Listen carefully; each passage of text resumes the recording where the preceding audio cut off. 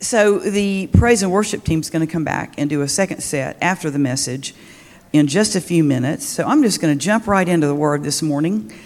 And I believe I've got something for you that you'll be blessed by.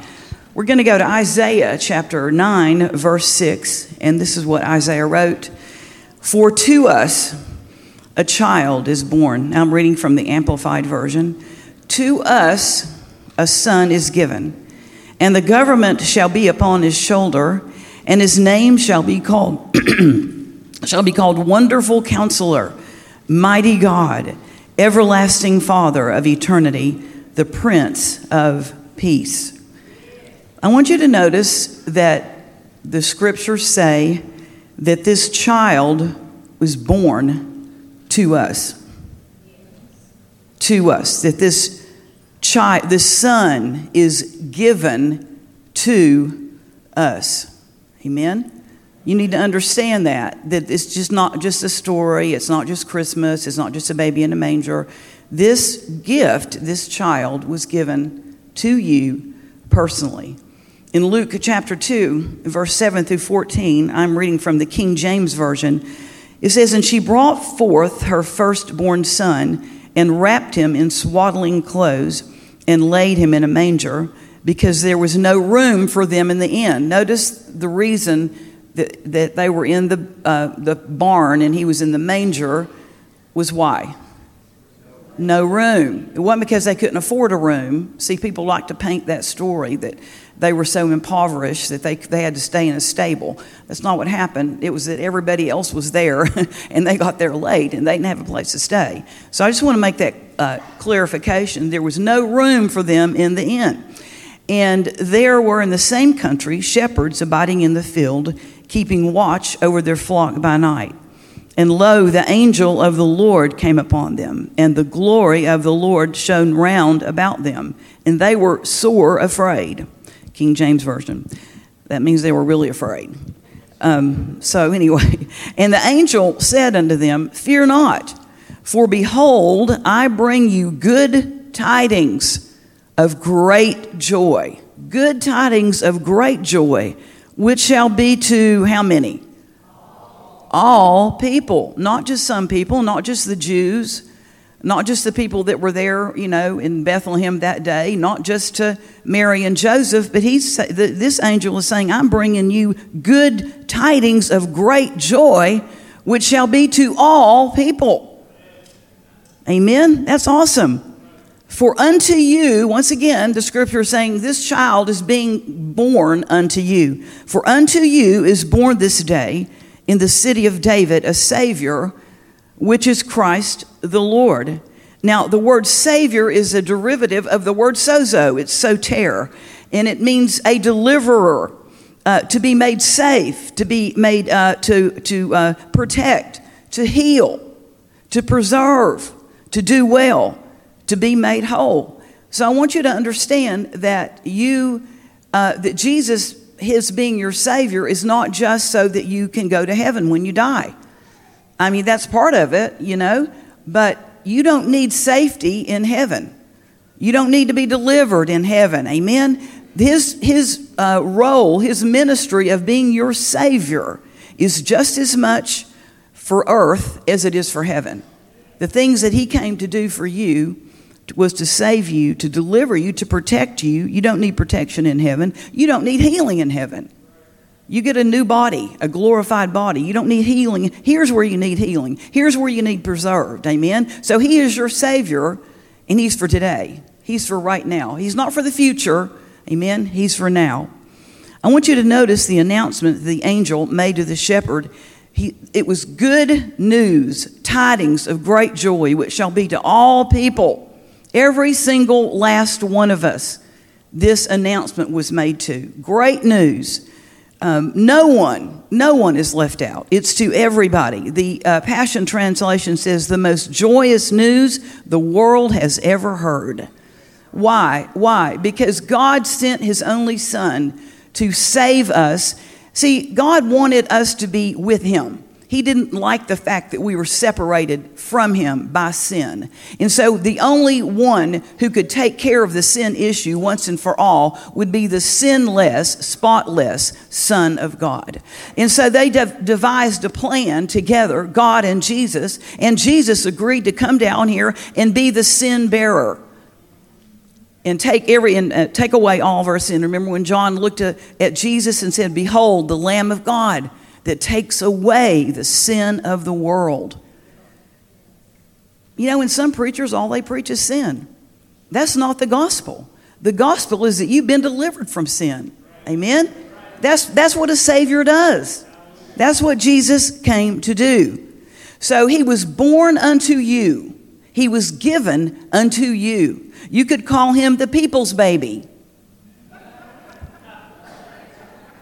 The people's baby. I'm convinced that the reason that he appeared, or the angels appeared to the shepherds in the field, not to Herod in the palace, not to the Jewish religious leaders in the synagogue, you know, but to the shepherds in the field is to illustrate the fact that he was for just ordinary people. You didn't have to be anybody special, you know, to receive Jesus or to have the benefit that Jesus was bringing. Amen. He is heaven's gift to all of mankind. Heaven's gift. You need to receive that gift. Amen.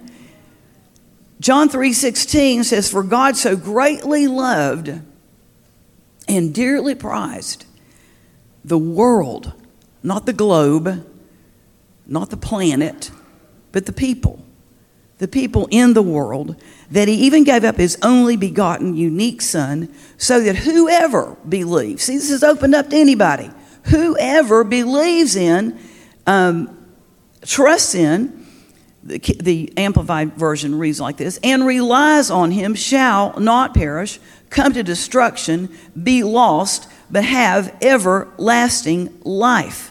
Hallelujah. Y'all missed a good chance to shout right there. Don't get so familiar with the scripture that it doesn't do anything for you. You know, man, that's a powerful. He so loved the world that he sent his Son to die so you wouldn't have to. He sent his Son to die so you could live. I want to read the next verse. I didn't have my notes. I'm just going to read it here from the scripture.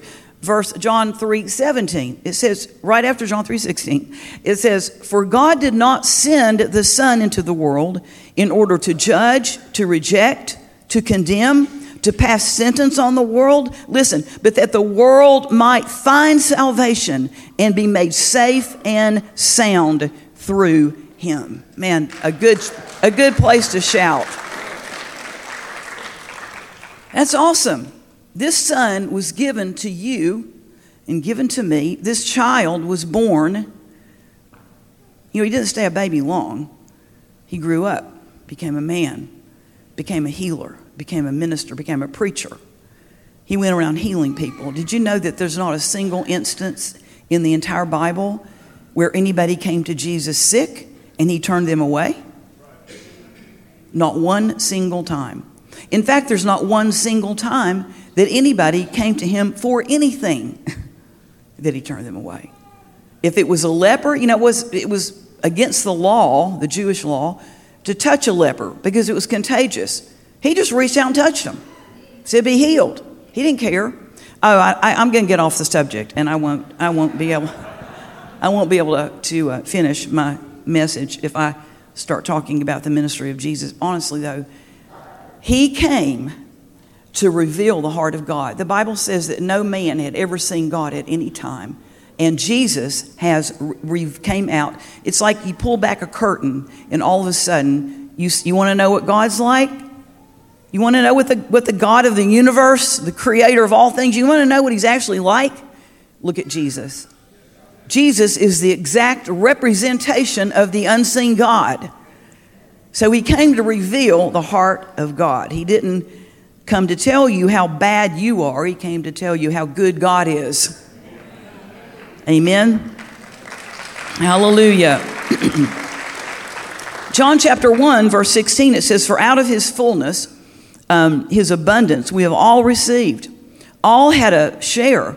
and we were supplied with one grace after another, and spiritual blessing upon spiritual blessing, and even favor upon favor, and gift heaped upon gift. I mean, that's awesome. Did you know that when you receive Jesus, you have received God's favor? He is God's favor.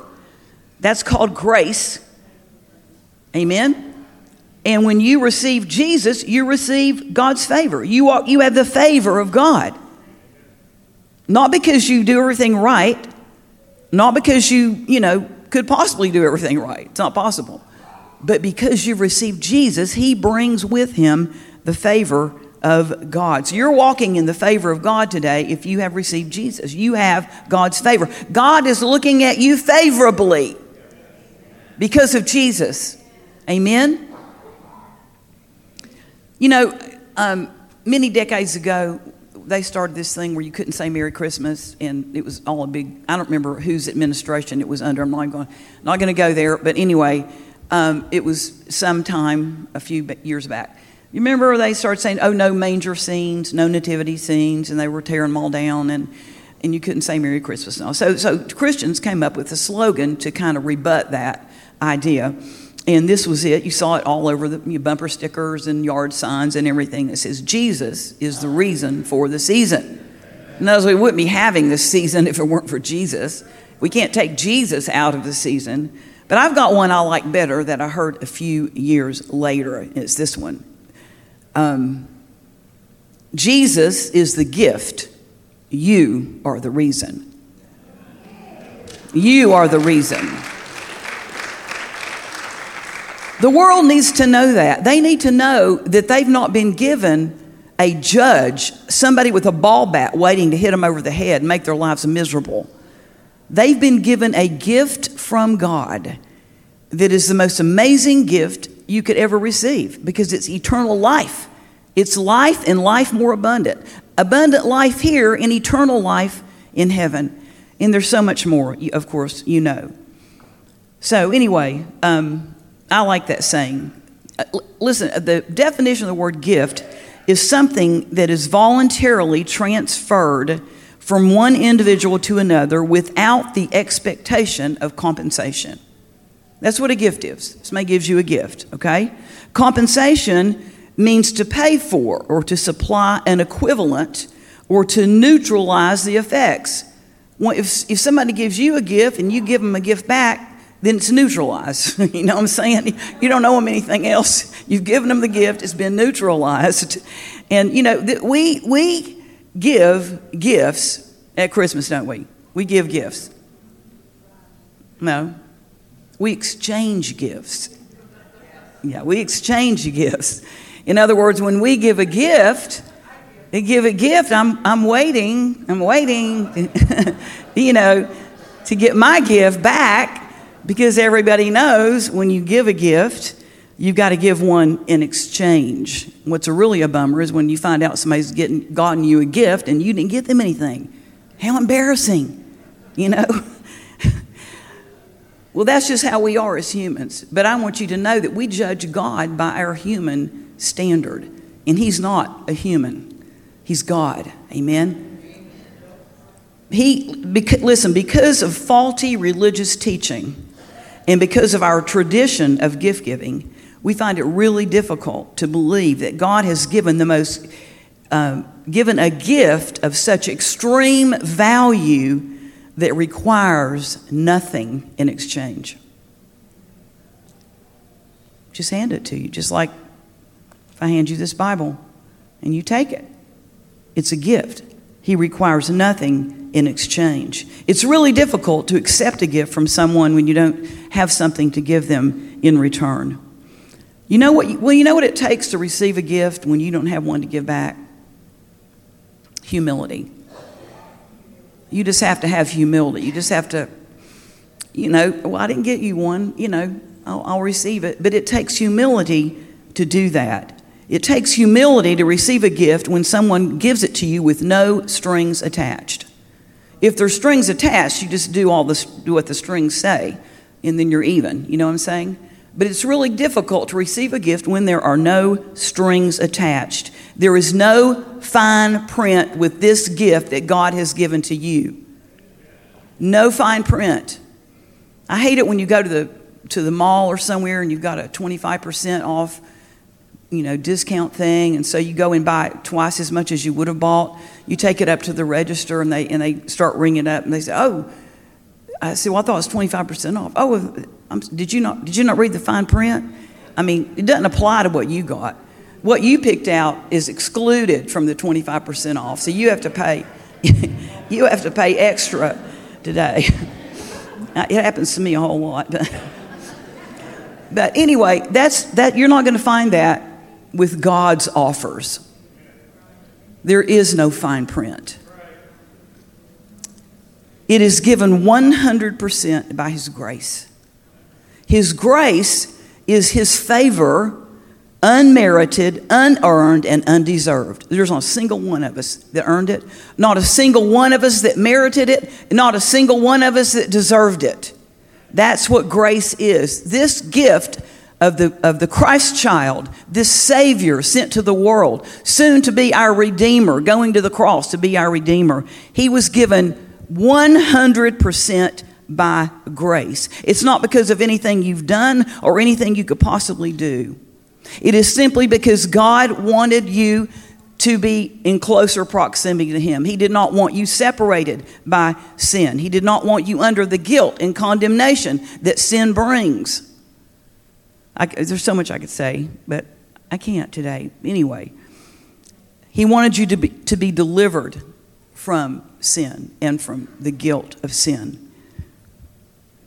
The reason, according to Ephesians chapter 2, verse 4, it says, "But God, so rich is He in His mercy, because of and in order to satisfy the great and wonderful and intense love with which He loved us."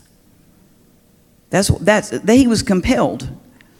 He was compelled to act because of His love for you. And I want you to understand that when the Bible says that for God so loved the world, some people think that that's past tense. Well, it is written in past tense. He so loved the world. But I want you to understand today that He's never changed. Some people think, well, He did love the world, but now He's put out with the world and He can't wait to, just burn it up or something, No. He still feels the same way about people as He always did, because the Bible says He never changes. So His love for you, what motivated Him to send His Son, is just as strong toward you today as it was when He sent His Son. You need to know that. You need to understand that. It compelled Him to act. It cannot be worked for. It cannot be earned. It cannot be forfeited by doing the wrong thing. That's a stunner for most Christians. They think if they get out of line, we need a little bit, it's over. But you know what? The fact that we sometimes do the wrong thing. Anybody here ever done the wrong thing? Anybody? Okay. The fact that we sometimes do the wrong thing is one of the reasons He gave us this gift. He knew that we weren't perfect, so He sent a perfect Savior. A perfect Savior. Amen? There's nothing you can do to add to this gift. There's nothing you can do to aid this gift or to qualify for it, because the very essence of its definition of a gift is that it's given without qualifications. Now, there are two things you need to do. You need to believe it and receive it. Believe it and receive it. There's nothing, and there's no fine print on that either. It's not believe, receive, and then do this and that and this and that and this and that. No, you believe, you hear the gospel, you believe it, and you receive it. In fact, I was only 8 years old. A child. It's simple enough for a child, because it's not discerned with your brain, it's discerned with your heart. You comprehend it with your heart. I was 8 years old. I heard the gospel message. I really didn't know exactly what I just knew I was receiving Jesus. Walked down the aisle, believed it, received it, and I became a Christian. I was 8 years old. That was at least, 30 years ago or so, 20. And it's still working. Amen? Listen to this scripture in Romans chapter 4, verses 4 and 5. This is from the Message. It says, if you're a hard worker and do a good job, you deserve your pay. You don't call your wages a gift. But if you see that the job is too big for you, that it's something only God can do, and you trust Him to do it, you could never do it for yourself, no matter how hard and how long you worked. Well, that trusting Him to do it is what gets you set right with Him by God, by God. You get set right with God by God. I've heard some people say, are you right with God? Well, He's right with you. He's right with you. You just need to accept that and receive that. And then I'm going to close with this scripture this morning. Isn't this good news? Isn't this good news for Christmas? All year round. All year round. Ephesians 2, verse 8, it says, for it is by free grace. Well, there's no other kind of grace. But free grace, God's unmerited favor, that you are saved, delivered from judgment and made partakers of Christ's salvation through your faith, your believing. And this salvation is not of yourselves or of your own doing. It did not come through your own striving, but it is the gift of God. So So actually, there's three things that you can do. Believe, receive, and say thank you.